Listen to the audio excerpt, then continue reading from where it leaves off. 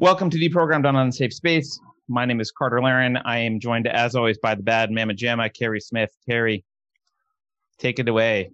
We can't hear you. Hold on. Oh, there no. we go. Take it away. Hi. Of course, we had to have tech problems again. And on a day when we have so many people waiting in the chat, that sucks. I think, are you going to give them the new link? I'm going to do that. I'm going to mute myself while I do that. Why don't you, can you introduce, you do introductions and start. I'm going to go tell people what's going on online. Okay, cool. All right. Yeah. Follow us on Unsafe Space on YouTube. So we're here today with comedian Josh Denny. Josh, you might need to unmute yourself if you haven't already. Josh, I'm unmuted. I know what's up. I'm in. Thanks so much for your patience. This isn't haven't already. Josh, I'm unmuted. Something bad's happening. I can hear myself echoing. We're having issues, Carter.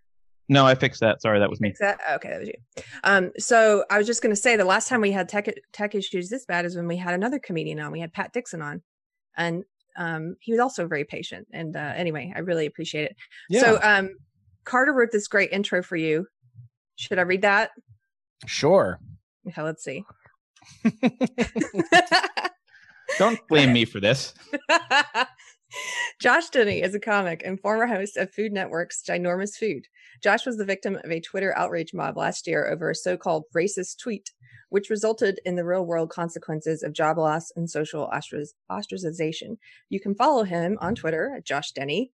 I wanted to say personally, I am so excited for you to be here because I used to work in comedy, and I love talking to comedians.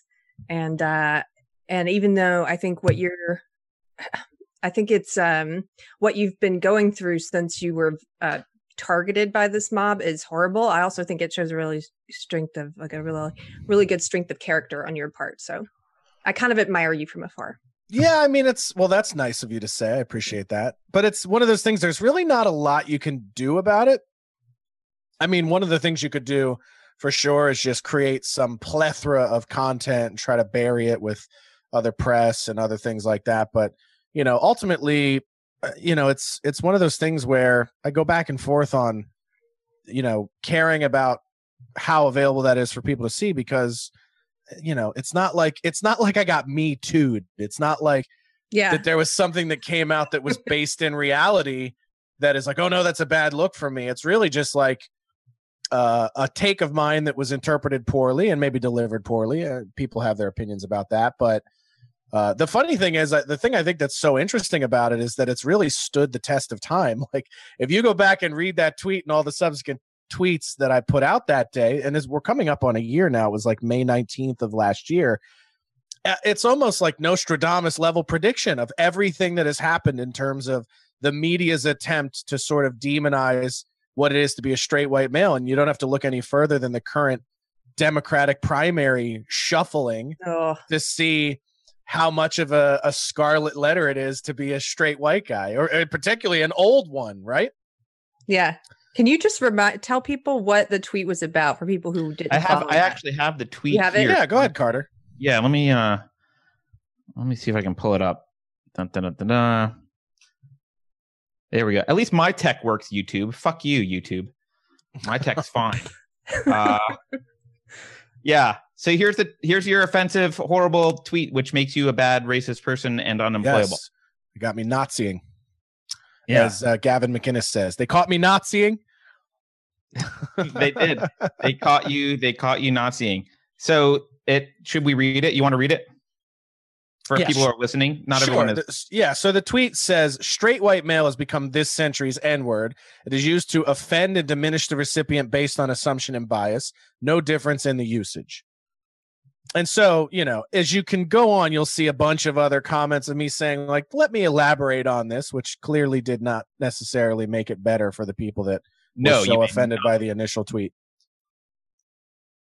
But essentially, and to give a little context, there was another mass shooting that day And when I logged in and was trying to find stories on the mass shooting, it was just like straight white males at it again. And of course, the comedian brain in my head kicks in and goes, isn't this how we used to just describe all black people? Didn't we just see like a crime happen on TV and your grandparents would be like, that's just black people being black?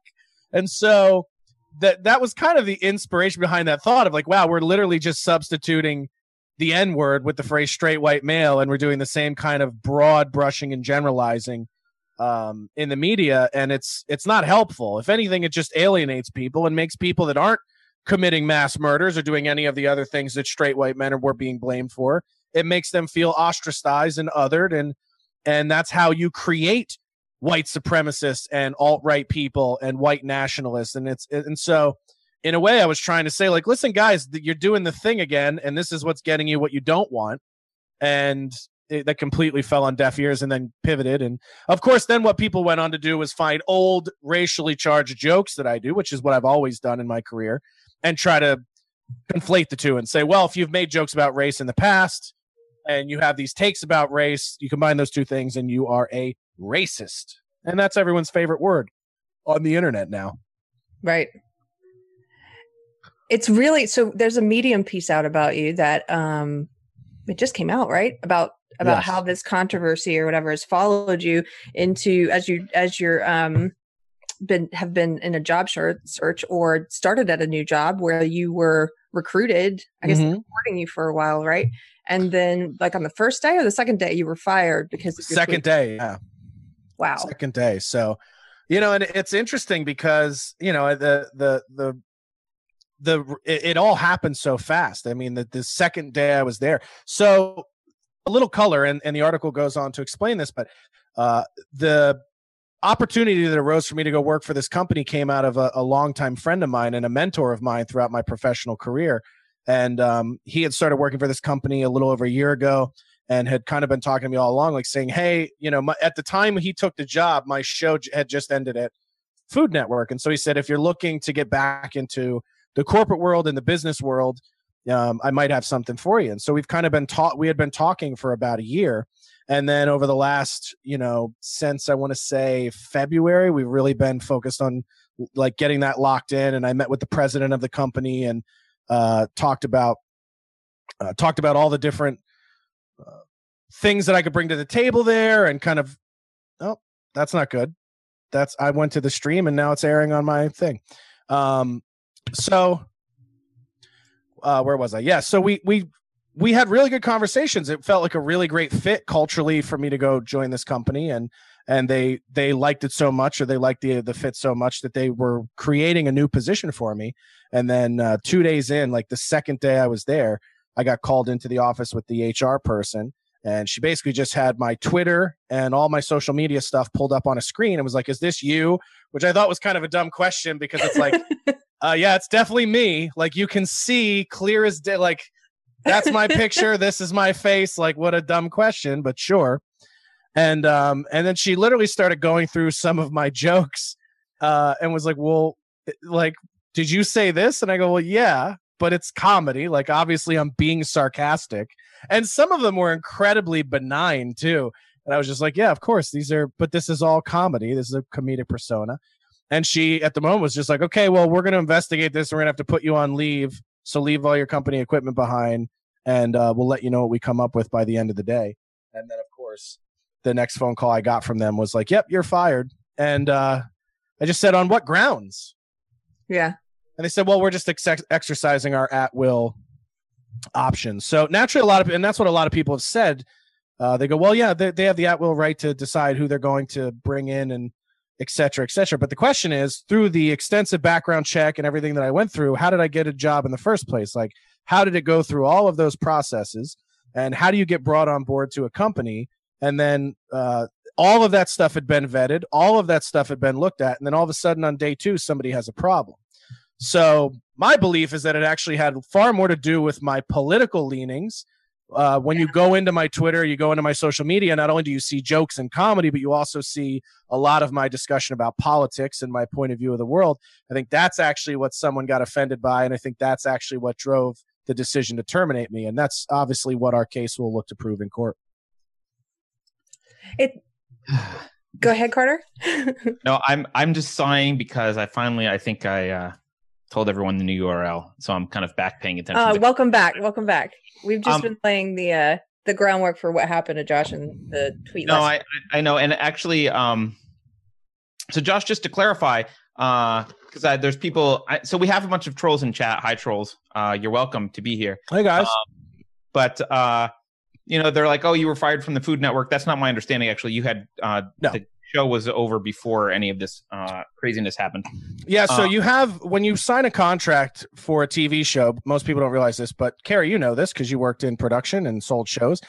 Before the show gets picked up, you sign what's called a futures contract. So essentially you agree to terms over 4 to 5 years, and pay is discussed and everything else, and then they have these contract terms. So a contract term for a show like mine is 30 episodes or 12 months, whatever happens faster, right?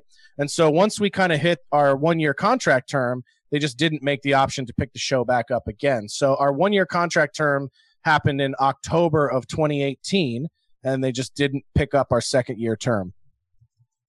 Long before any of this stuff happened. So to say like I was... Yes, long before I had switched over to the alt-right and became the new Milo Yiannopoulos. Yes. Can I ask you a question? Yeah. Because I don't know if you know my background, but with this show and for the people that you brought with you. Yeah. Those people. My background is that, I worked in comedy as a manager and a producer, but I was what I would call and do call an SJW for about 20 years. I was in entertainment because not so much because I wanted to work in entertainment, but because I wanted to push my belief system. And I thought comedy was a great way to do that. And it is, because you're getting people to laugh while you're also maybe bringing them over to a certain point of view, whatever your point of view is. And so I was in that belief system for about 20 years. And so I'm in just the past couple of years started having a huge transformation in belief. And the show is kind of about going back and untangling what that ideology was, what it was that I thought it was and what it actually was. Would you say that you've had a similar kind of awakening or transition in the past couple of years? Or have you always been a wrong thinker? Yeah, I mean, I guess I think it's a great question, because I could tell you in 2008, I started doing comedy in 2007. 2008 was Obama's first term, right? And I would say at that time, if you would have asked me, I definitely would say I identified as extremely liberal, right? All about free speech, all about marriage equality, all about legalization of drugs, that type of thing, like extremely on the liberal side of things. And it's kind of amazing how when your belief system doesn't change, but the world around you kind of changes, you find yourself getting pushed. And I started listening to different people on the internet and being like, wow, we agree with the same things. And I actually found a lot of the right-wing people, and they're called right-wing people now. I don't even think that they are, but a lot of the right-wing people that I found, I was introduced through Joe Rogan's podcast. And on his podcast, a lot of the dialogue is just, let's talk about things we think we can agree on and things that we agree on about the world. And I found out that a lot of people I agreed with were people that were in this intellectual dark web or considered part of the right now. And you start to look into it and you go, wow, this is apparently what I used to think was an extremely liberal way of looking at the world is now considered conservative. And in a way, by being kind of pushed over into that side, I started to listen to more and more of my conservative friends. And I feel like a lot of my views became more conservative over time. Interesting. Yeah, I think both things are happening. I think that my views have started to change, but also, I mean, I'm still a liberal, and I what's happened around me is that the left, the mainstream left, has become what I call, this authoritarian type of illiberal, identitarian belief system. It's not liberal, although a lot of people call it that. And so on the one hand, you've got that shift on the left towards the alt left or the SJW left or what have you. And then at the same time, like you said, I think it sort of that shift itself started to wake me up. So I started questioning some of the things that I had always believed to be truth. What about the comedy world? So from my perspective, the comedy world has undergone a bit of a shift and a change in terms of what's popular or what types of shows were being sold. I worked on a show that I consider to be one of the first SJW late night shows And then after that show, there were a lot of them. It seemed to be the trend that, we got picked up at a time when they were looking for stuff like that. And I think they're still in the middle of that trend. Would you say that's accurate or? Yeah, absolutely. I mean, well, and you made me think of the Carlin quote where he says political correctness is America's newest form of intolerance and is especially pernicious because it comes disguised as tolerance, right? So a lot of this stuff is changing in the name of we have to be better. And the thing that's funny to me is that the pursuit of that actually comes with a lot of behavior that isn't better. It's just different. We've just shifted the pendulum. And one of the things that a lot of my friends in the industry, because there were a lot of people that when that Twitter thing happened, a lot of comedians came to my aid and said, hey man, we know what you were trying to say. Get off the internet, unplug from your phone, just get away from it. It's crazy. It'll peter out. And sure enough, 2 or 3 days later, the Roseanne thing happened and my thing went into obscurity. So thanks, Roseanne, for taking the bullet on that one. She was like, hold my beer. Of course. So the crazy thing about how the industry is changing is that there is this idea of we want to create more tolerant and more diverse and inclusive content. But in doing that, none of it's happening organically. It's just completely manufactured. It's completely curated. And I mean, I've gone into meetings, and this was even 6 months before the Food Network show ended. So when we knew we got picked up for a second season, I started trying to go out and pitch other shows. And there were literally, when I was trying to pitch scripted stuff, I literally sat across from executives who said, oh, we're just not buying anything from white men right now. And I thought, are you fucking crazy? As a guy who has hired people for jobs for the last 12, 13 years of my life, you can't just tell someone we're not buying things from your people. But the industry has a complete, they don't give a fuck. They're just straightforward. Yep, no, we're not buying any heterosexual white male content. That's just not what we're doing right now. And so as a dude who has no choice but to make, and by the way, it's just the idea that oh man, let me scrap my show that's entirely about me being a straight white dude.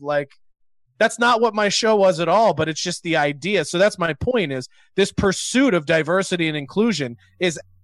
YouTube interrupted the live stream at this point and resumed after a few seconds.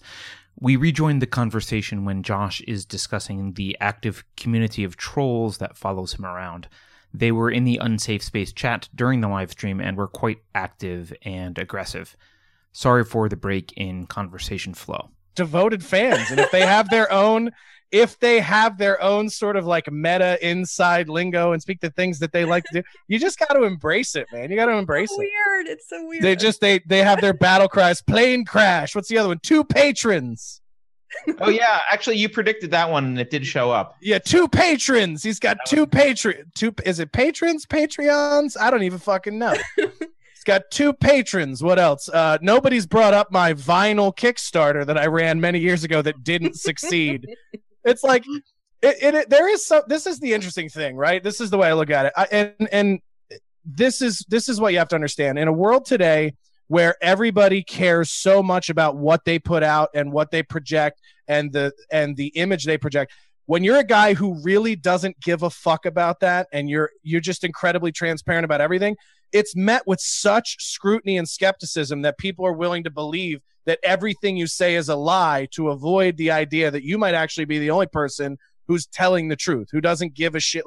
Obviously, I have nothing to gain by making up stories about getting fired from really well-paying jobs or, I'm in another lawsuit. This is my second lawsuit against a company in the last 6 or 7 years. It's not fun for me. It's not an exciting part of my life. But I think it's important that I share the story, and that's why I talked with Isaac, and he wanted to write an article about it and kind of get it out there so that people understand, this is not a hypothetical thing. The idea that these Twitter mobs are just Twitter mobs and that they go away, it's not a hypothetical thing. And the difference is, I have other means of making money. I'll hustle, whether it's doing rideshare gigs or picking up shows around town or doing brand ambassador work for companies or doing social media engagement thing, whatever it is. Like, I'll hustle my way to making a living, but there are a lot of other people out there who might just have a blog or a podcast that their work stumbles on someday, and they've worked at a place for 15 years. And that place, like Dick's Sporting Goods, just decides one day to get woke. And now that person gets fired and loses their whole career because companies think, well, if we don't like who they are outside of work, then we'll just fire them. They don't have to work here. And so my concern is that this is something that's only going to grow and get worse for people, to where it's like entirely a Big Brother thing, where at some point your choices are to conform to the mainstream and to agree with what everybody's like. Me too. I agree with everything everyone else says, or you can risk losing everything just being yourself. Right. And that's a scary world. I don't want to live in that world. So if I can do something, and I don't think I'm a religious guy, but I think I'm spiritual enough to say that if the world keeps pushing me in this direction, where I keep finding myself in these situations where I'm fighting these legal battles in court, then maybe that's my purpose. Maybe what I'm supposed to do is to be the guy who is, fighting these things so that at some point other people don't have to worry about this kind of stuff in the future. Do you think the companies actually care, or do you think they're just worried about themselves being tarnished by, a rabid Twitter mob or worse? I don't even think it's that. I really believe that it's just simply, we're going to side with whatever we think is the least risky, right? So they're probably thinking, well, this dude is a straight white male under the age of, and again, I'm not just trying to like dog whistle straight white male shit over and over again, but these are real conversations that human resources departments say. The odds of a jury being sympathetic to a straight white male under the age of 40 are less than, let's say, a black female over the age of 40. And so historically, the law, as it pertains to rights, has this concept and this construct of protected class. Even though the law itself doesn't specifically say it's only designed to protect members of these classes, that's how it's always been applied historically. So I've been in conversations with my HR people where I've tried to take performance action against managers that work for me, and they say, okay, well, we really need to make sure that we have our reporting buttoned up, right? Because this is a female manager, Latino, over the age of 45, so she absolutely is going to have an easier time suing us than somebody who's like a 20-year-old white kid who went to Harvard, right? And so when I've been on that end of those conversations, I know that the legal departments of these companies just look at it and go, okay, well, his chances of winning in court are not as good as maybe somebody else down the line who might complain about this. So we're going to cut our losses and roll the dice and take our chance that person's civil rights won't be upheld in a court of law. And most of the time, people just don't fight it. And Right. So I know the law, and I'm going to fight it. And I've got a lawyer who agrees that, yes, the law was broken in this case. Yes, they probably rolled the dice and thought there's a good chance that even if we do have to go to court and we are sued, that we'll still win. And we're trying to call that bluff. Yeah. So, historically, I would argue that it was the other way around in terms of what classes were protected, right? Like historically, it was much easier to be a white guy in court against a minority, but that's flipped in. It's what you're saying, I think, is probably post-affirmative action or something like that. It's kind of the modern woke world. It's actually the other way around. Is that what your argument is? Well, I think the context of what you're talking about, definitely it changes with what it is, right? I still think in criminal cases, it's not beneficial to be a person of color when you're talking about violent crimes or particularly drug possession crimes, things like that. But when it comes to like employment law, absolutely. There is this idea that like this is a white guy in an executive position, a higher level position, all bets are off. The guy we can do whatever we want to him. And no one's going to be sympathetic in a jury. Nobody's going to be sympathetic in a courtroom. So, yeah, I think, and another example is like divorce law, right? I mean, how one-sided is custody law towards mothers versus single fathers, right? I've had situations with friends of mine who have had custody battles with their significant others, and the mother can be like on drugs, not working, huge criminal background, and the father basically has to like be an altar boy to get partial custody with their kids. So there are sections of our legal system that are absolutely biased on race or gender, depending on what chamber of legislation we're talking about. Yeah, family courts are completely separate from regular courts, and the system is kind of wonky. But Very archaic. Yeah, I mean, getting back to the employment thing, I've been an executive at companies a lot over the past 20 years, and absolutely those decisions are always had where it's like, well, what's the least risky thing to do here?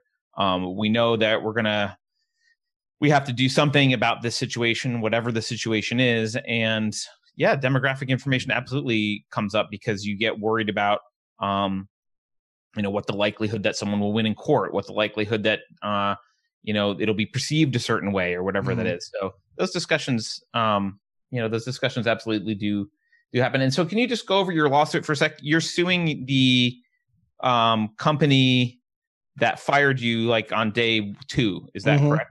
Correct. What are you suing them for? Well, the actual entire complaint isn't done yet, but essentially that the gist of the case is that the decision was made particularly around my political beliefs, had nothing to do with being a comedian, had nothing to do with comedy or jokes or any content. It more had to do with somebody looking into my social media and then making an employment decision based off of my political leanings.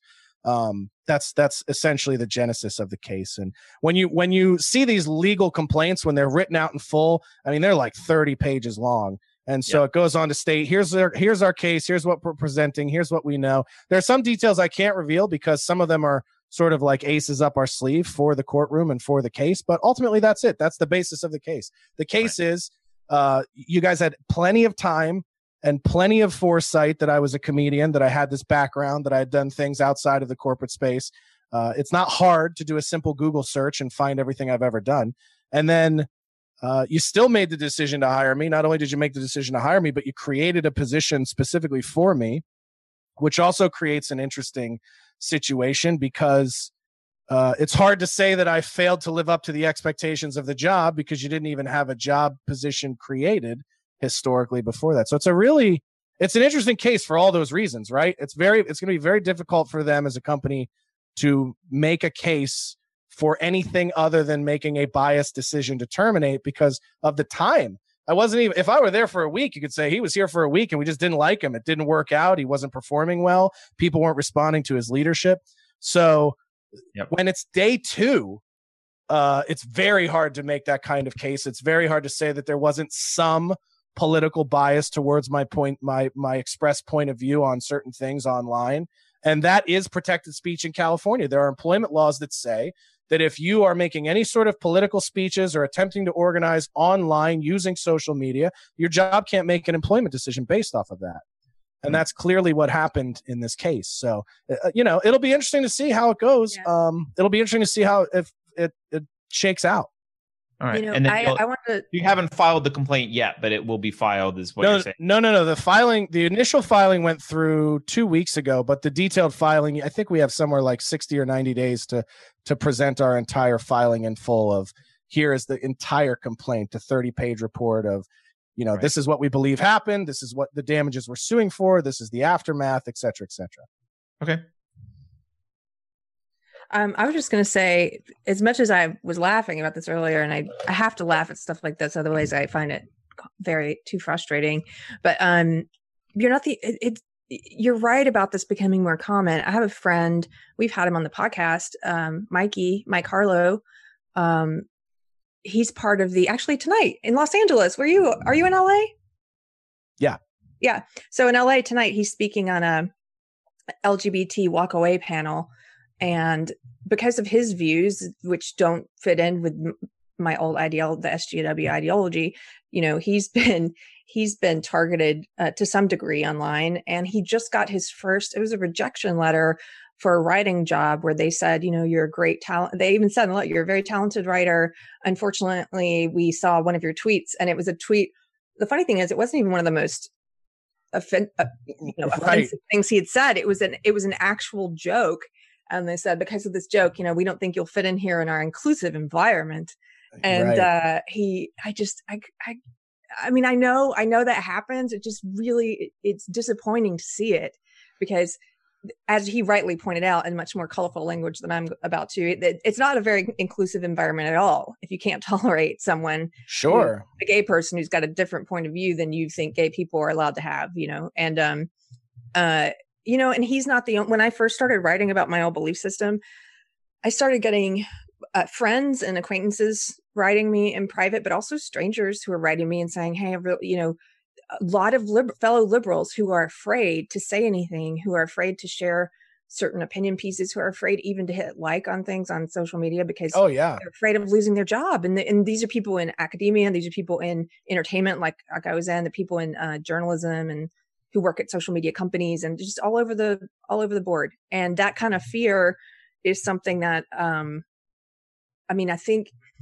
I think what you're doing, what I hear that you're doing anyway about this, is you're one of those people who take like the slings and arrows in a way to help other people, whether you signed up for that or not. That's what's happened, so that other people maybe can get over some of their fear in small ways. Like, not everybody has to be the target of a social media mob, but you can just challenge this stuff in your everyday life. Get over your fear as much as you can. Yeah, and sometimes, I try to be open-minded. Like when the Food Network thing came up, and kind of pivoting, but kind of not. When the Food Network thing came up, I thought to myself, like, is this really what I want to do? Like, do I really want to be like one of these dorky food show guys? And then the other thing I felt like when the opportunity came along was, I was like, man, I feel very lucky to get this. I feel like I haven't necessarily earned it. I feel like I haven't necessarily done enough to earn this opportunity. Like, I have friends that have worked way harder, and this is their actual dream job, and they're not being offered this. And I had a good conversation with my friend Chris about it. And Chris was like, dude, you have time to earn it for the rest of your life. Like, what you do with it is being appreciative of it, making the most of it, and trying to maximize that opportunity is how you earn it. And so sometimes you just have to listen to the universe and let it steer you where it's steering you, because sometimes that drives you to your greater purpose. And I try to be open-minded to that. I try to think like, no, listen, would I much rather have this never happened and still be pitching shows and still be doing stand-up and have never even gotten to the point where I was looking at getting back into corporate America and doing all those things? Yeah, and you maybe. lost your agents, right? You lost your yeah. My whole team walked away when this happened. Would I like my life to be easier? Absolutely. But I'm also trying to listen and find purpose in the difficulty. I'm trying to listen to what's happening and trying to say, okay, if the world keeps pushing me into this place of, listen, do you really care about comedy? Do you really care about free speech? Do you really care about that as a value? Well, then go fucking fight for it.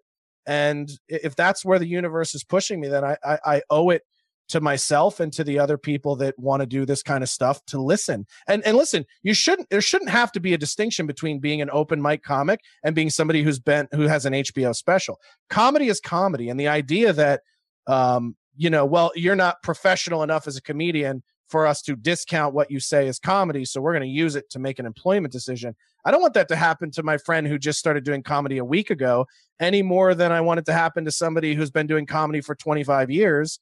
And then, at some point, like, shouldn't you be able to retire and go back to living a normal life? A great example is like Al Franken. The guy stopped doing comedy many, many years ago, got into politics, and then people pulled up something that he was doing on a comedy tour and tried to say like, oh no, this is indicative of who he is as a senator, get rid of him. And he just dove on the sword. So, I try to listen to, the universe, as people say, and make the most of it as I can and fight what battles I can fight. So the thing that you mentioned Al Franken, and it's something where I'm cool with comedy being edgy and whatever and offending people. I think that's great and it's free speech, and I wouldn't want to put anyone in jail for doing anything otherwise. Do you think there's a line though where that you can cross? Like Al Franken had, the story was she was unconscious and he was like fondling her, right, and taking pictures of it. Is because can comedy be used as a cover to just justify misbehavior? Maybe. Maybe. I guess it depends on the only people who could ever tell you that though are the people that actually do it, right? The people like I can't pontificate on what his intent was or what the context of that was. I can tell you that personally, a lot of the times when I'm doing comedy, I'm not using it as a cover to be like, let me really get this, like, let me dog whistle real ideas that I have out into the world. I really try to write material that presents opposition to the mainstream of how people think, whether it's what I think or not. And I used to use this phrase all the time. I'll use it again. I don't care what people think. I do want them to question how they think. And I do want them to question, well, if I believe this, why do I believe this?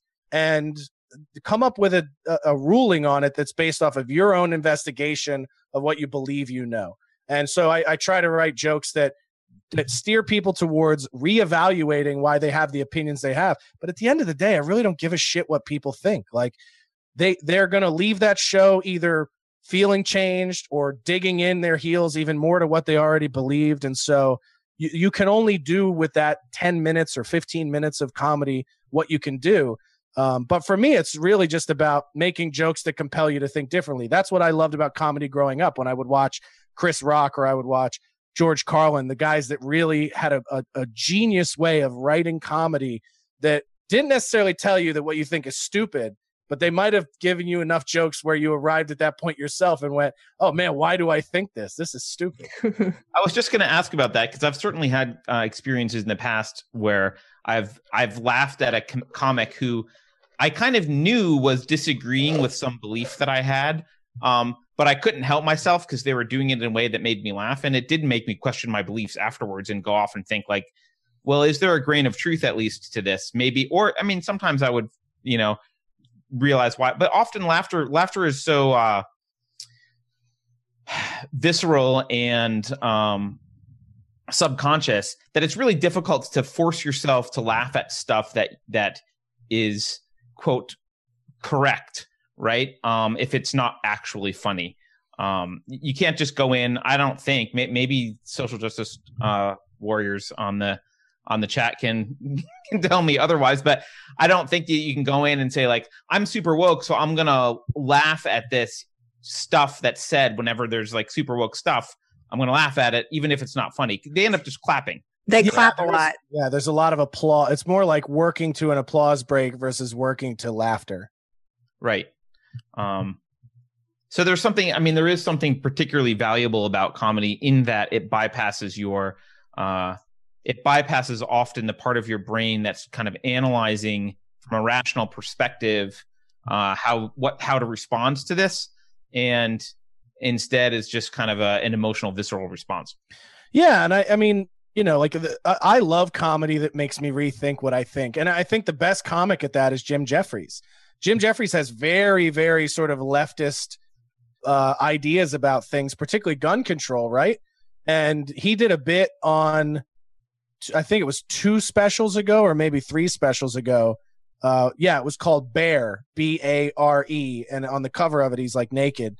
But he did this like 10 or 15 minute bit on gun control and why the push for keeping the Second Amendment by Americans is stupid. And at the end of it, it was so well done. I was like, he makes a lot of good points. Like that we really, there really is kind of dumb that we care this much about guns or that we're doing that stuff. But, I could literally listen to that bit and enjoy it and laugh. And it did make me stop and question, like, okay, well, what do I really think about the Second Amendment? Is it really that important to me? Is it really? So whether it changes your mind or not, the fact that comedy has the power to do that, to get you just to stop and think about what you think. I mean, you couldn't argue that we need it now more than ever before in society. Oh, I think absolutely we do. Yeah. Well, that's why I was in it.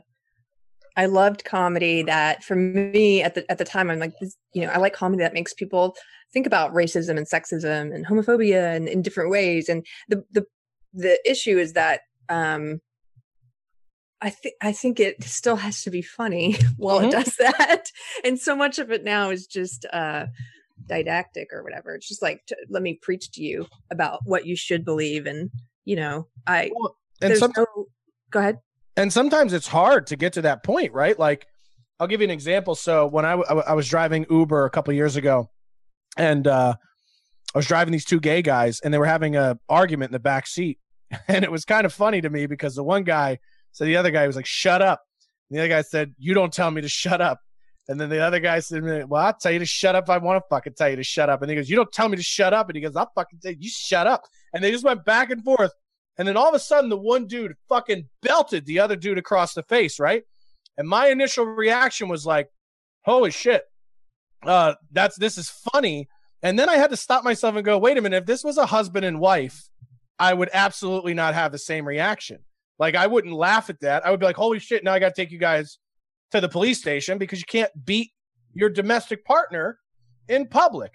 But there's that moment of trepidation where I was just like, nah, it's two dudes. And he told him not to tell him to shut the fuck up. So, you know, we find ourselves in these moments in society that make us question, like, why do I have that bias? Why do I look at it differently? Why did I look at two men in a domestic dispute completely differently than I would look at a man and a woman?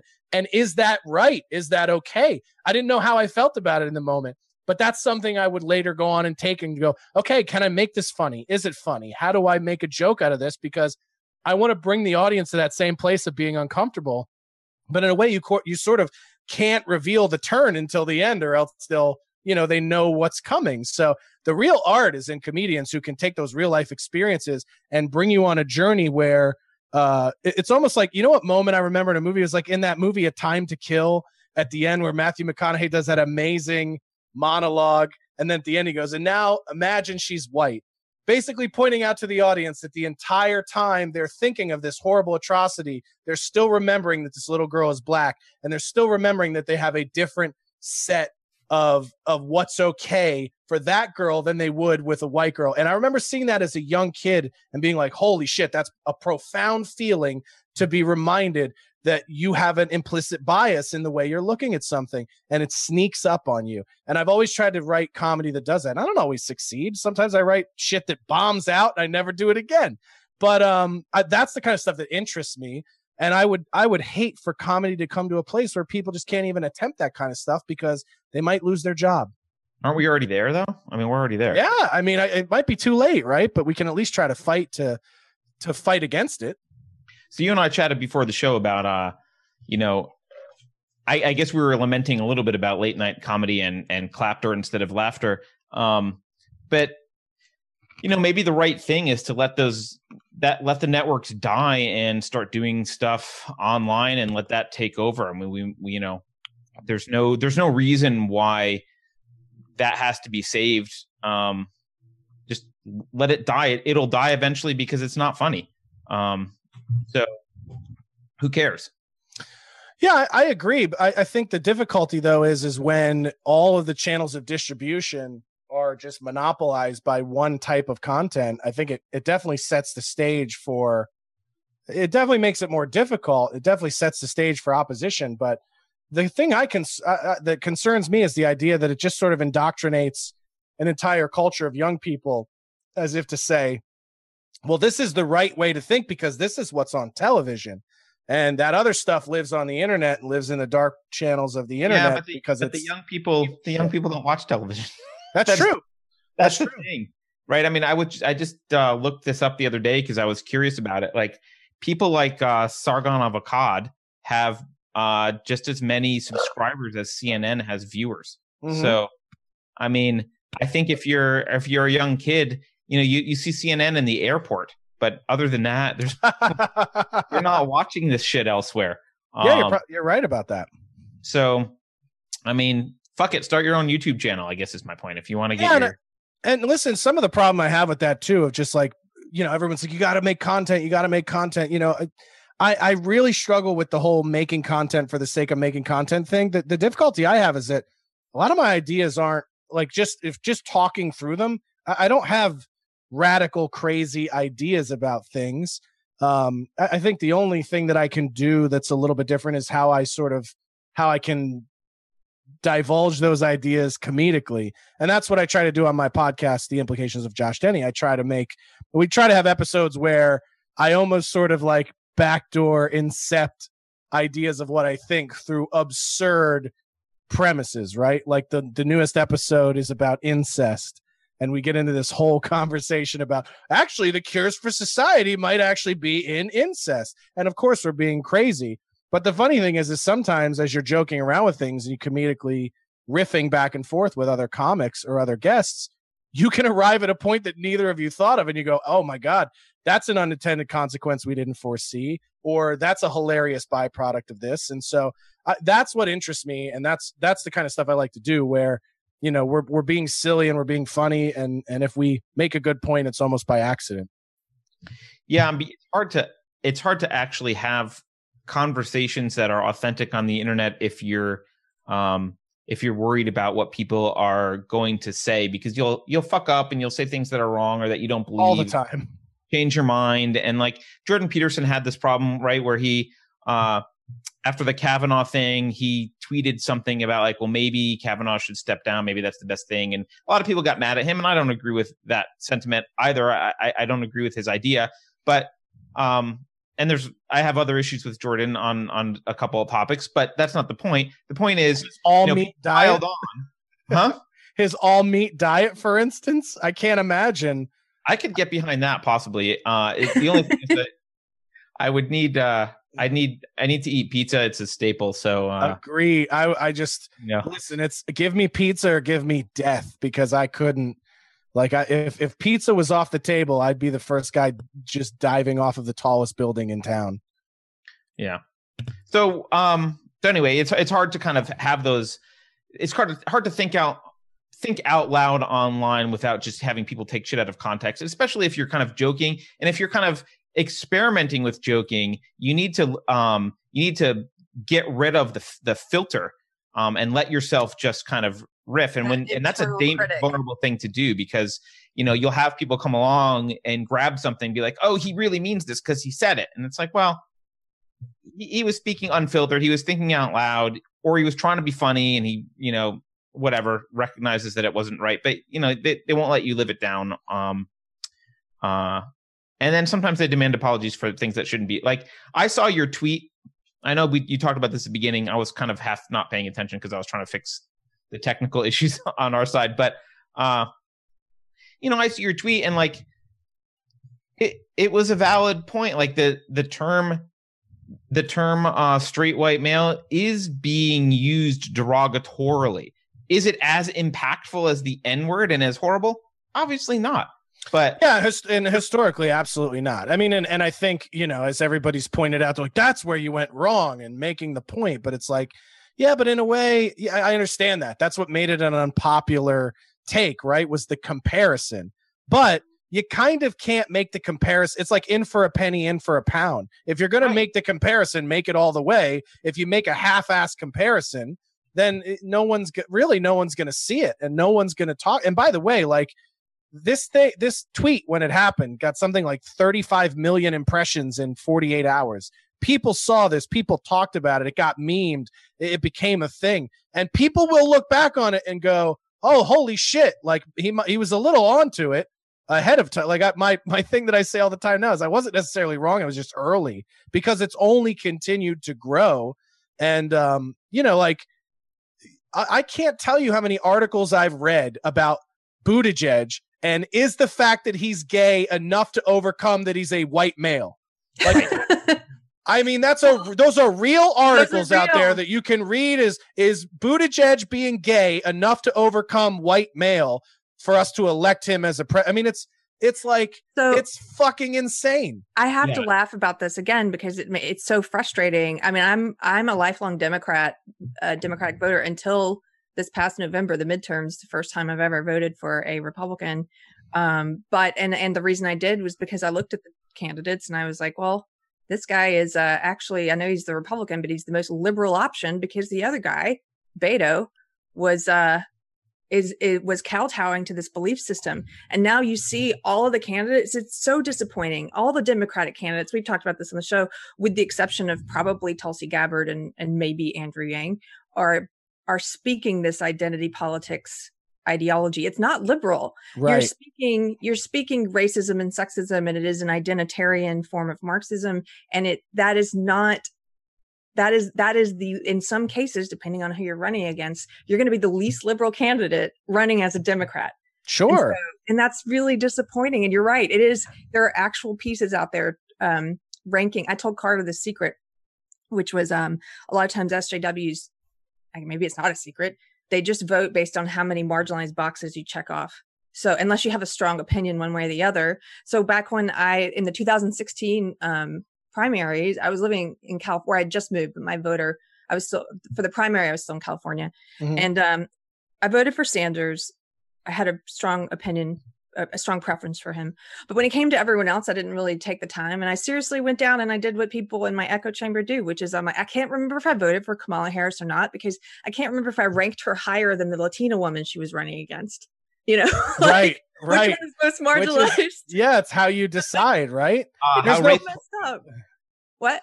How racists vote. Yeah, well, it's literally it's like you're holding up color swatches and you're like, I guess I'll go with the darkest one. So how is that any different than like the way that people pick slaves out hundreds of years ago? I mean, that's the point, is in this pursuit of getting it right, we're getting it the same kind of wrong, just on the other end of the spectrum. And, if progress means we just make the ruling class a subhuman class, like if the solution is that eventually white men are 3/5 of a person, is that progress, or did we just swing the pendulum? And people go, and when you say things like that, by the way, people go, oh, you're out of your fucking mind. Like white men have had it good forever. That's so far away from ever happening until it happens. And then everyone will go, that Denny was a fucking prophet. And it will be laughing about how right I was all the way to internment camps. It's like, I swear there were probably Jews in World War II that were just like, I feel like this Nazi thing's getting a little bit out of control. And everyone's like, shut up, Jews. Enjoy your money. Things are fine. Nothing's going to happen. It's a little fucking men's club over there. They like their brown uniforms and they're marching and their rallies. They're not anything. And then next thing you know, they're on the trains. And they're like, I fucking said this. I said this was going to happen. It's so, but you're right. It's true. It's the people who are, I always have this question where they try to redefine sexism and racism, right?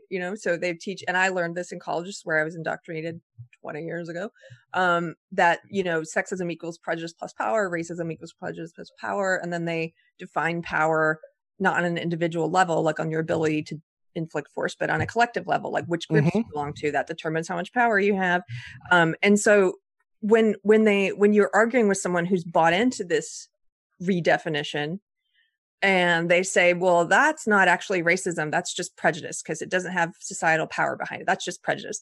Well, my question is always like, that's semantics. I don't care if you want to call it just prejudice. When are we going to stop being okay with just prejudice? Like, do we have a discernible endpoint? Is there a goal? Is there a measurable end goal in the future, which we're like, okay, we can stop being just prejudice now against this particular, or we can stop being just prejudice against men now. Everything's cool now. There is something inherently, dangerously, obviously wrong with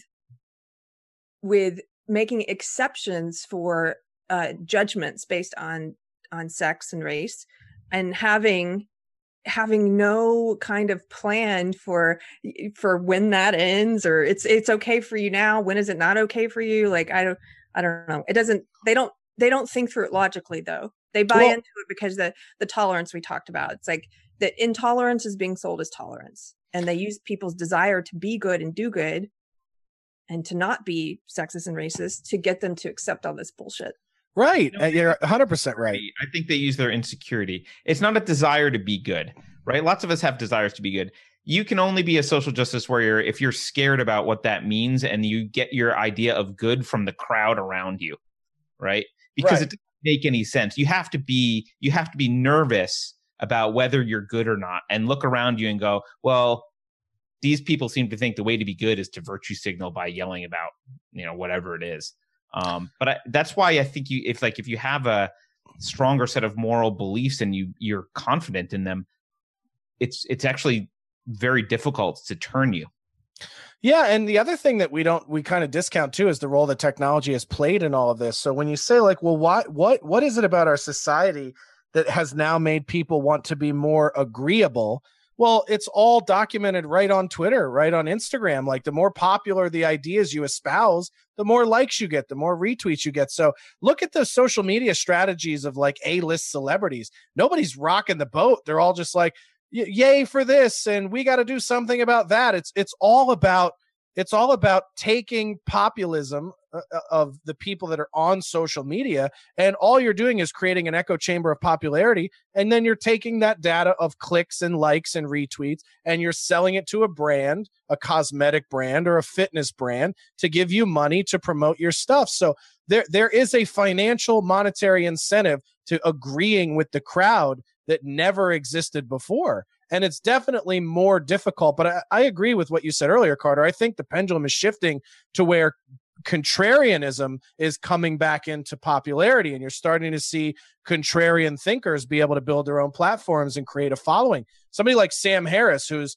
to me, just an outright contrarian in a lot of ways, even though he's kind of hard to put in a left-right bubble or something, he's just had popularity because of his willingness to challenge status quo ways of thinking. And Jordan Peterson, same thing. People that are willing to be unpopular, to talk about what they think and believe, are starting to show you that there's a market for that too. The funniest thing to me is that they all think that all the kind of mainstream woke people think that they're rebels. They're like, oh yeah, like they call them, even the anti-Trump, they got a lot of problems. They're the resistance. Like, they're the resistance. I'm like, what the hell are you resisting? You're in power. Like every major institution is on your side. You're not right. You're not resistance at all. But it's I don't know. They feel like they're courageous by like virtue signaling on Twitter. I mean, the courageous thing is to say stuff that people disagree with. The courageous thing is to do things that might get you banned or fired or, whatever it is. It's not courageous to virtue signal about, I don't know, hating straight white males, for example. Well, I can tell you, I mean, if I go to an open mic in Hollywood tonight, and Carrie could probably agree with this, I bet I could watch a dozen comedians make jokes about straight white males or oppressive male power or just these sort of things that everyone kind of agrees upon. And it's interesting. I did a Montreal audition last year. This was like right before the controversy happened. And I remember going up on stage and doing a bit that I have about slavery that's on my album. It's a little different now than it was when I recorded it in 2012. But I basically take a moment and kind of highlight in the joke that when I say slavery, the audience's automatic presumption is black. And I kind of poke fun at that. Yeah. And it was interesting that there was a black comedian went up after me, a really funny guy by the name of Ron Taylor. And his actual response was, I don't know if that was brilliant or racist. And I feel like he was speaking on behalf of the entire room, where the room went, oh, he said black people, so we assume it's racist. But we don't, now that we're thinking about, is it racist? Because he's highlighting what we thought and not what he thinks. And it was like literally watching a room's head explode of trying to figure out this joke hit these trigger words that we're supposed to react to. However, it's making the point that he just made. So it's really weird how it's almost like a cannot compute reaction that people have when you challenge the status quo of how we look at these things, right? Like if diversity and inclusion means that we end up putting in people in deeper categories with more and more labels, is that really better? Because I want a society where we talk about individualism. I want to go to a world where if I want to know what your experiences are as a person, I have to have a conversation with you. I don't get to just decide what it is because of your skin color and your gender and your age. And in a lot of ways, that's what I was protesting with that tweet a year ago. I was saying, listen, I'm not a straight white male in the way that all of you guys are lumping straight white males together. I had a different experience growing up, a different life, and you're creating a world where none of that matters and none of my individuality matters and none of who I am matters, because now you're creating this stereotype of evil and I'm being lumped into that. Yeah. And unfortunately, not to get dark on this, but a lot of I would say a lot of young disenfranchised white males who aren't deeper thinkers about any of this, they get presented with an option. You either can join the left in their identity politics and realize that you're always kind of subservient at the bottom rung and guilty, and by virtue of being white and male and that's all, you always be like a second class citizen in that realm. And then on the other side, you've got we've said this before, but on the other side, you've got like the Richard Spencer type crazies who are saying, oh yeah, that identity politics is right. just come to our side where right. And I don't want there to only be those two choices. There can't only be those two choices.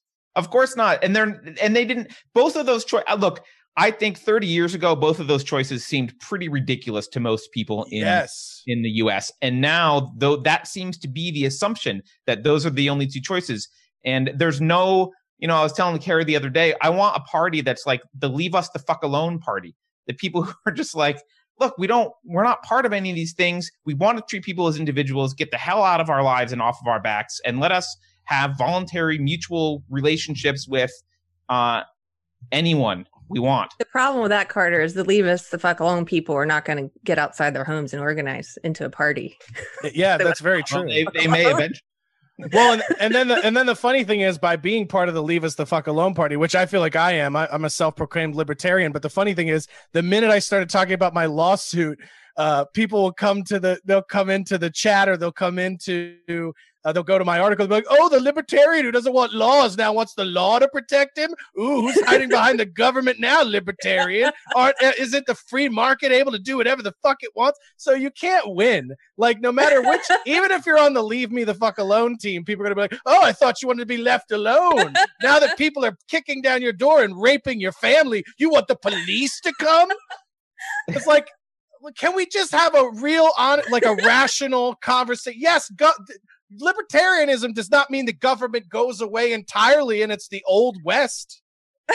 Even if it did, even if it did. Though. Yeah, no, I do want that eventually. But even if it did, I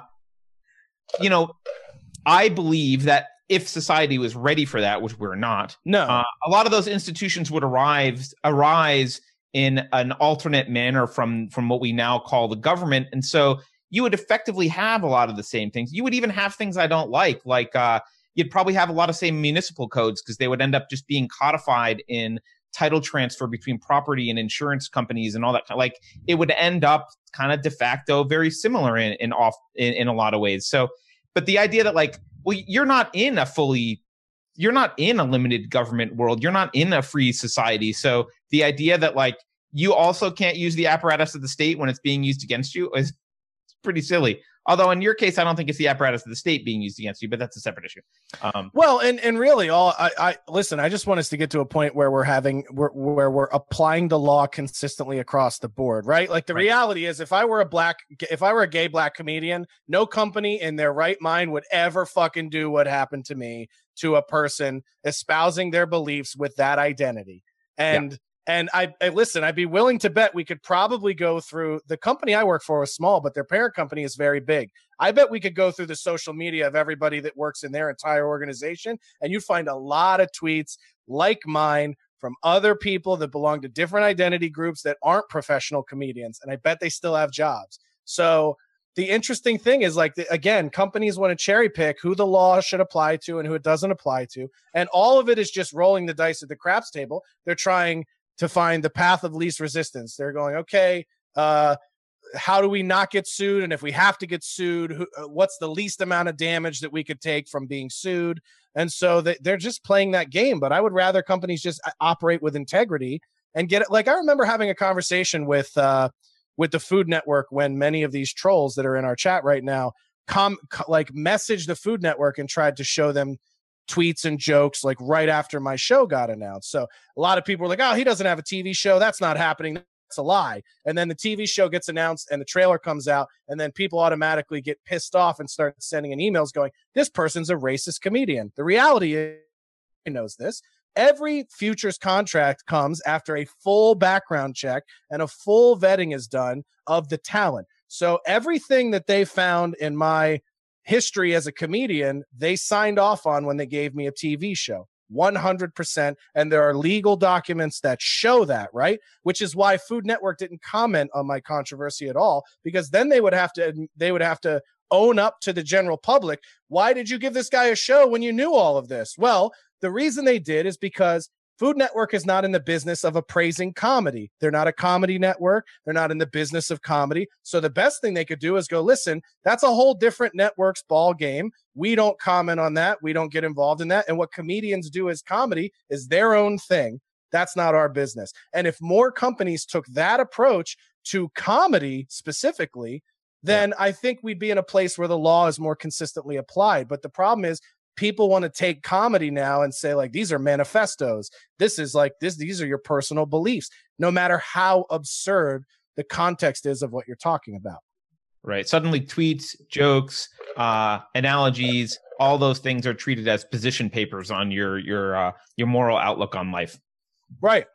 Hey, so I just so people know, I have trouble reading the chat normally with these things because I get distracted. But I just peeked in there, and there's a ton of comments from these people who followed you. But one of the things they just keep repeating, and we didn't get to tell it because I think I interrupted you. Oh, look, there's some of our regulars in there. That sucks. They're in there with those. Oh, well. Anyway, psychopath. I closed the chat because I have everything they brought up. I talked to him about before the show, and right. It's just boring. Yeah, the thing they keep repeating is the plane crash. I mean, is it worth it even telling that story again or not? I mean, it was good the first time I heard it. I don't know. Is it funny or? I don't think it's funny or exciting. I mean, I could tell the story again. I almost feel like people want me to keep telling the story and over again so they can find nuances of change. Like, oh, he said this happened the first time, and then the second time he said this happened, and then this happened, so the whole thing is a lie. Yeah, I mean, the story, it's not a very interesting story. I mean, we all have you just make it a big lie, right? Wait, yeah, let me pivot. First of all, I walked in, I got on the plane, and they were like, you need to fly the plane. I was like, I've never flown a plane before. And they were like, well, you look like a guy who flies planes, and you're all we have. It's either you or a Taliban-looking guy, and they don't trend well. If we let him fly, the whole place is going to freak the fuck out. So they asked me to fly the plane. I didn't know what I was doing. It started to go down. That's the end of the story. Right. Now, when did you deliver CPR to the dying baby? Was that while you were landing, or was that after? Well, the problem is there were a group of passengers that were restless in the rear of the plane who actually, because, they were training me in on flying and everything in the middle of the flight, they were freaking the fuck out, and it started to get very Lord of the Flies, and they tried to eat one of the babies. They whipped up like a hibachi in the back. They were fully ready to cook this baby, and I had to stop flying the plane. That's what autopilot is for. Run to the back, resuscitate the dying infant, and then, naturally loads of applause hurled upon me. And then I made my way back to the cockpit. I assume you did some MMA on the cannibals back there too, right? I mean, a little bit of listen, not a lot of MMA, just my Hodger Gracie black belt in jiu-jitsu came into play a little bit. But I don't like to bring that up. I don't like to talk about that. Yeah, sure. Things. No, I know. And it was a true martial artist does not brag about their lethality. So now that we've settled the whole plane crash debate. Was that an exciting enough story for everybody? That was better than the first time. Yeah, listen, this is the thing. Now that they're literally just, I closed the chat as well 5 minutes ago because I was just like, it's just redundant and the same thing over and over again. Yeah. But now that it's not going to stop, now I'm just going to make up a new story every time. Yeah, you should. It's going to be like the Aristocrats, where it's just a new version, and in the end, it's people blowing people. Isn't that funny, by the way? Isn't it funny that nobody ever brings up these self-deprecating tweets when these mobs go down? Like, people are like, you said this about black people. I said, yeah. I also said I would turn gay for someone that owned a yogurt land. Where's the outrage for that? No one cares about that one, right? No one's going, you can't turn gay. And I go, have you had yogurt? Yeah, well, I mean, it's I often view a lot of again, the trolls in the chat aren't social justice warriors. At least they're very adamant about that. So I don't want to. Yeah, they followed you from somewhere else, right? Yeah, I don't want to imply that they're SJWs, but a lot of the people I think on the left tend to view I think they tend to view language like magic words, and so they don't really care what they mean. It's just like, oh, are these the magic words that will get the thing to happen? Like, oh, he said these words. Like maybe if we put these words out in the universe, people will be angry at him. There's not they're not analyzing the content of anything you say and trying to figure out the nuance and oh, he meant this and blah, blah, blah. We think that makes him a racist or whatever it is, or he said something about yogurt and that makes him anti-gay or whatever it is. They're just they know that the yogurt gay tweet, that those magic words won't have the effect that they want. So they're going to push on the other tweet. It's not I don't think there's a lot of thought there's not like a lot of analysis behind it. It's just like whichever if calling you Hitler works, great. If calling you if calling Candace Owens a white supremacist works, we don't care about what it means. We just, we want to react. They use words as spells, or magic words or spells. What will make you shut up? Yeah, and there are a lot of things. Like the worst thing about all of that is it convolutes the message of, like, when you try to make actual real points about things that involve politics or race or gender or whatever else. Like, one of the other things that people could go through my Twitter feed and find is that I'm very passionate about the Middle East. And one of the things that makes me passionate about the Middle East is the fact that I have a girlfriend who is an Iranian Baha'i. And so a lot of the presumption when people meet her is that she's Muslim, which she's not. Most people don't even know what the Baha'i religion is, but they also don't understand that the Baha'i faith and the Baha'i people were essentially like the Armenian genocide. And when the Ayatollah took over Iran during the revolution in the 60s, 70s, it was through that period of time. I'd have to look it up to know for sure. But essentially, Baha'is, because they believe that there was a prophet after Muhammad, the orders were to kill them on sight. And so my girlfriend and her friends and her family have a very different perspective on the Middle East than you would presume, because she's brown and Iranian. And so, again, I've always gravitated towards people that break stereotypical molds, that are surprising, that are not what you would think they are to be based off of the cultural presentation, right? And so naturally, when you're surrounded by people with stories like that are interesting and different than the mainstream, your brain is going to evolve in a way where you're like, okay, well, let me find out who people really are. Let me not just jump to conclusions based off of how they look or their appearance or any of those things. And I feel like the real beauty of humanity lies in those nuances of understanding that not all Middle Eastern people are Muslim. Not all Middle Eastern people like the Middle East. And not all Middle Eastern people were against the travel ban. Like, most of the Middle Eastern people in my life were like, fuck yeah, that's why we left. Keep those people out of our country. And so, when white people hear that in America, who have no cultural frame of reference, they go, oh, that's bigoted ideology. That's racism. We can't think like that. But you're not listening to people that actually fled murder and genocide. And you're not taking the time to understand that there is some nuance to this situation that might inform how we think about it. Because it's now affecting us in ways that it's affected other cultures for a long, long period of time. Yeah, and you can tell where the least amount of thinking is, because it's the areas in which you're not allowed to even have a conversation about it, right?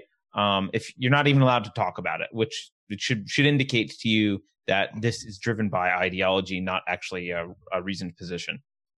Yeah, and nobody really wants to do their homework. They just kind of want to say, it's like lazy activism. Everybody goes, oh, well, those, we as America's racist, we don't like brown people. Those are brown people that want to come here and we're not letting them. End of story. And it's like, this is why we can't have productive dialogue in this country, because such a large portion of this extreme left, they don't want to hear any nuance. They just are willing to swallow whole the idea that everything we don't like comes from this innate desire of America to be racist. Meanwhile, in order to believe that, you'd have to ignore the fact, like, find me another developed country that has created more diversity of wealth than the United States. Like, there are Black billionaires, there are Latino billionaires, there are Middle Eastern billionaires that came up in this country.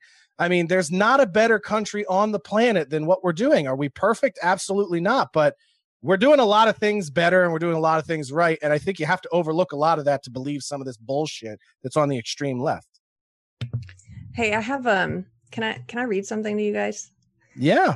You made me think. The only thing I know about Baha'i is a quote, one of my favorite quotes that actually I found it during a time of grief, and it really spoke to me. And I come back to it whenever I'm grieving something. And it's who said this? Abdul Baha. Abdul Baha. Yeah.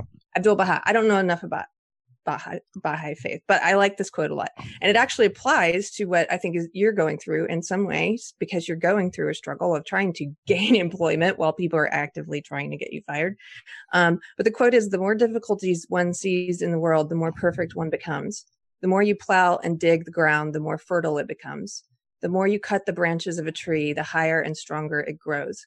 The more you put the gold in the fire, the purer it becomes. The more you sharpen the steel by grinding, the better it cuts.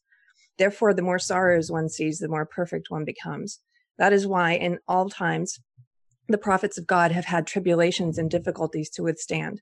The more often the captain of a ship is in the tempest and difficult sailing, the greater his knowledge becomes. Therefore, I am happy that you have had great tribulations and difficulties.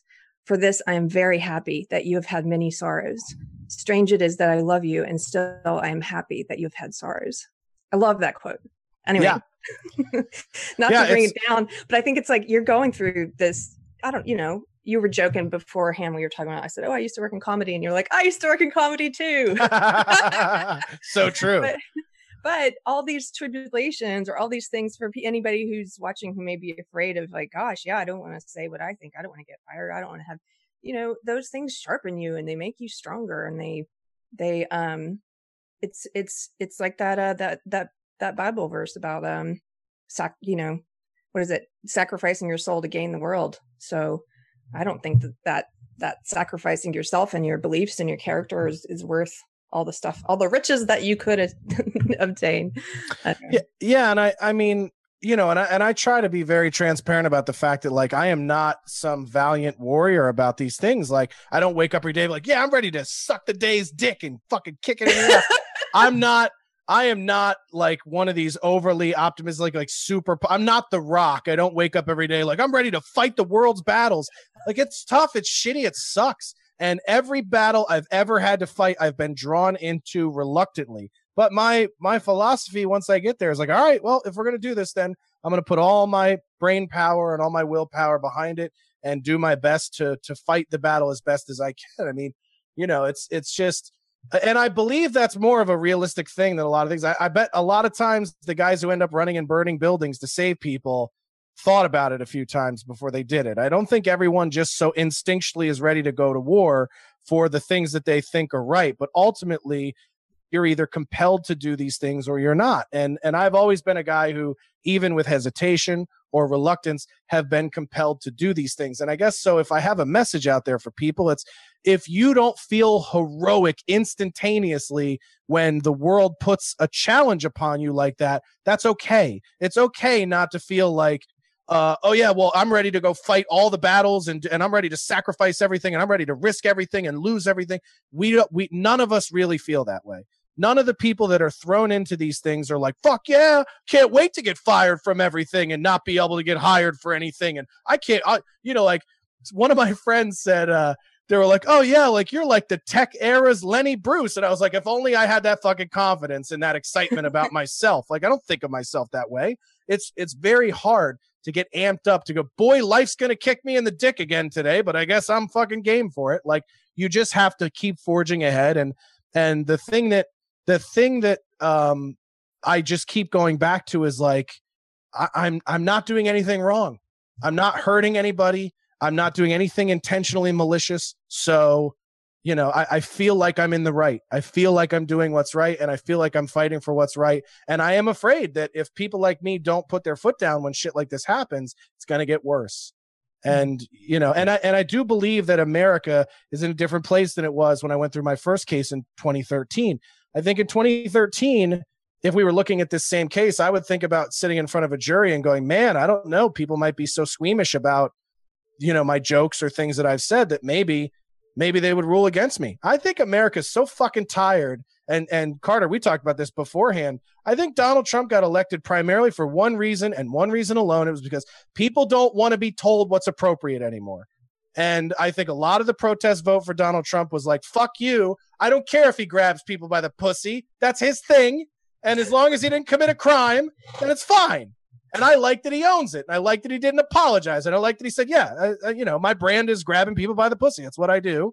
That's what I've done for 40 years. And you guys loved it before I tried to be your president. I mean, he is cultural. He's a cultural weapon. That's all he really is. If I look at why I think he won, I think it was really just some people wanted to wield a cultural weapon against this kind of leftist craziness, including the mainstream media, but just generally. And he's that weapon. I don't think people loved his policies per se. I mean, that's the conclusion I came to, because I don't want to repeat myself. We've talked about it, but I didn't understand why he won, and I was really devastated. And I started trying to figure out why he won. I came to that same conclusion eventually. Was that the big, because especially to trying to explain the people who voted for Obama and then jumped to Trump, why did that happen? And in my echo chamber, the answer was, oh, it's sexism and racism. I'm like, no, that doesn't make any sense. These people, they were happy to vote for Obama, but then they voted for Trump. Why? And I think you're right. I think that, there's a lot of factors, but I think one of those big factors is that he is not swayed by the PC mob. Yeah, he doesn't care. Well, look, if you're in an ideology that believes Candace Owens can be a white supremacist, then it's pretty easy to say, well, people are racist who voted for Obama.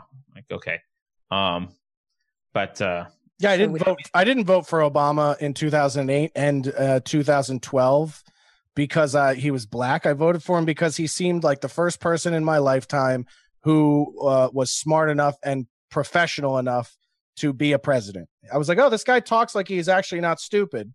And so I like him. And I voted for him. What's that? That's a nice change from the Bushes. Yeah, of course. Like, fool me once, shame on me, fool me. Like, you're just not going to fool me again. Like, I remember watching that clip and be like, this guy's full retarded, right?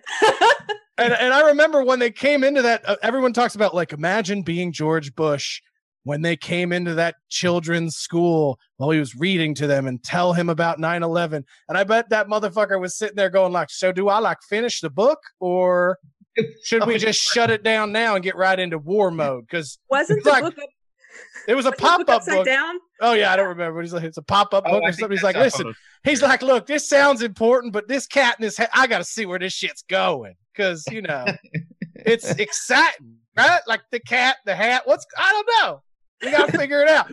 I'm not going to leave these kids hanging. That's for sure. Them towers ain't going to grow back if I quit this book now. So there's a movie. We can put the movie on for him. Okay.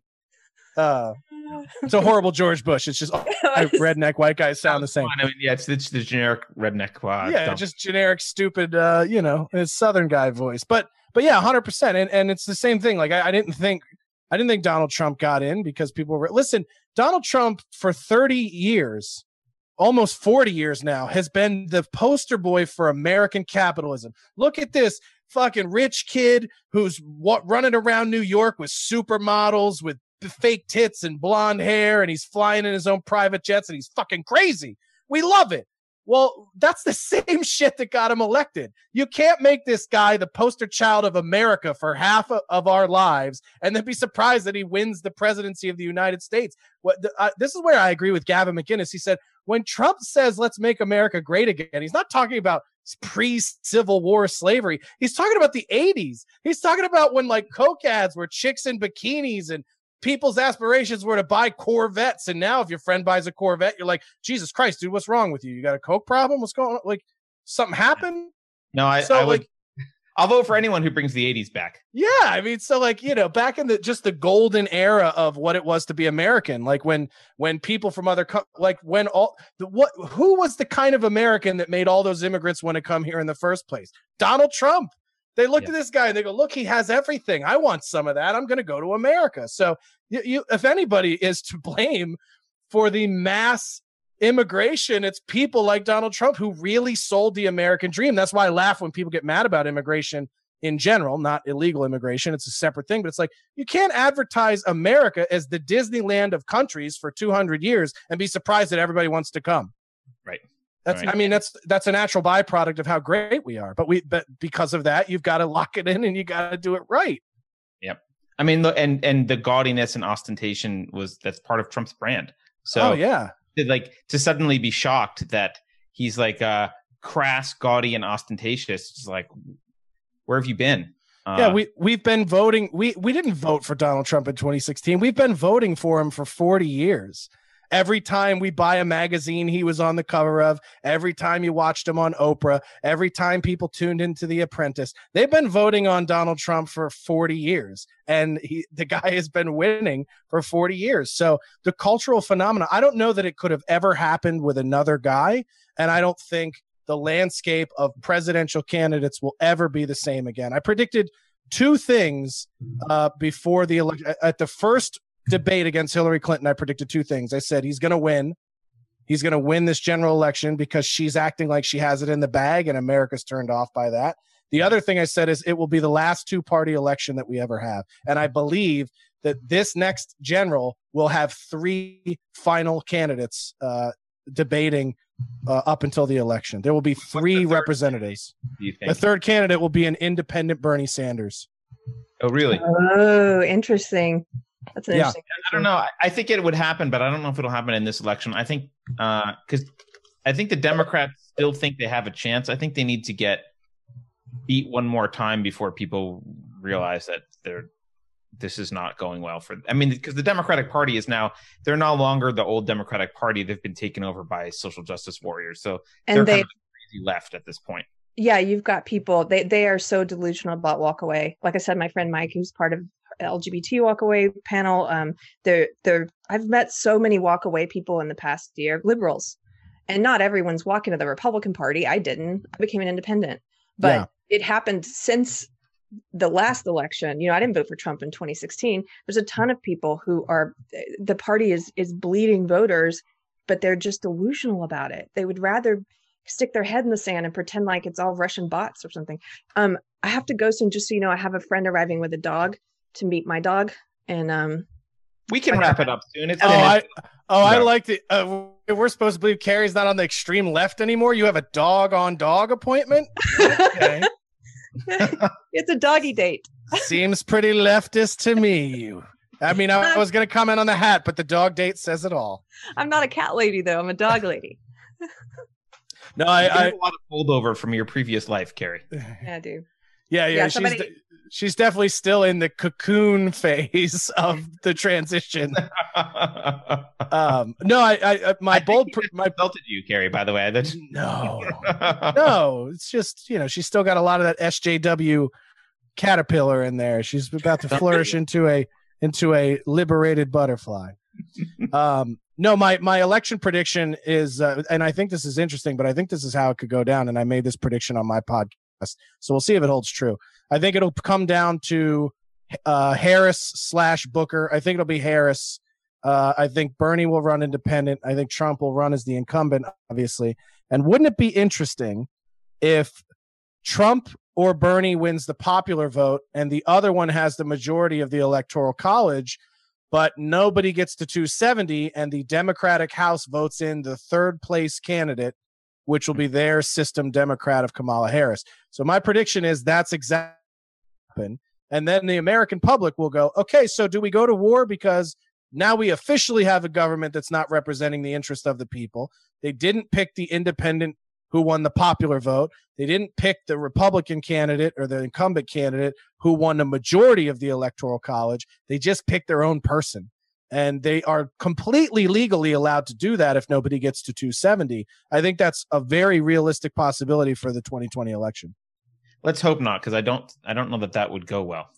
No, it would definitely revolt. It would that isn't it funny how when you look at the Watchmen, Dr. Manhattan's vision was that we'd have to create this omnipotent enemy in order to bring people together, right? What if the omnipotent enemy isn't a space alien? It's our own government. And what if the thing that brings the American people together is the recognition that our government is out for itself and not the interest of the people? And what if the thing that brings us together is dethroning our own system of government? Possibility. I could get behind that, I think. You got guns, man? Because I'm getting some guns. No, just... Of course we have guns. Yes.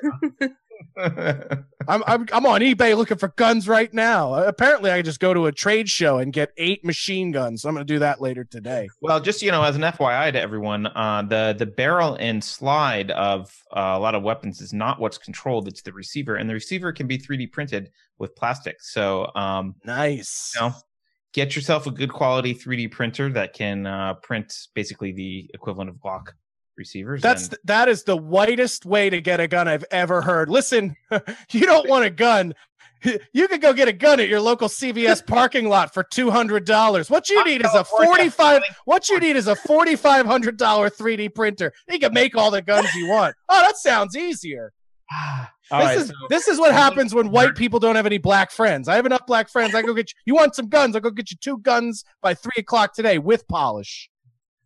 Really? Let's talk after. Yeah. All right. Well, on that note, I think we should wrap it up here. So, thank you everyone for watching Deprogrammed on Unsafe Space. Let's see. Follow us, please. Subscribe on YouTube, Unsafe Space, and we'll see you next week. We broadcast live every week at 11 a.m. Pacific time, and sometimes we don't have technical issues. So we'll see you again next week. Thank you, everyone. Thanks for the people that braved the chat. And thank you guys. Thank you guys. Oh, wait. Before I go, after I said all of that, how should people follow you, Josh? What's the... You can follow me on Twitter at Josh Denny, or on Instagram at Josh Denny, or on Facebook at Josh Denny Official. Or you could go to my website, joshdennycomedy.com, which is drastically overdue for a makeover. So that's something I got to do in the next couple of weeks. But those are all the places that people can find me. And then the best way to follow my dates, if you want to see some shows, I'm working on potentially doing some shows this spring coming up. So if you want to track those dates and see when they're announced, you can follow my fan page on Facebook, and you'll get all the updates for any potential shows in your area. Awesome. All right. Well, on that note, thank you very much again for coming, and we will see everyone next week at 11 on Thursday.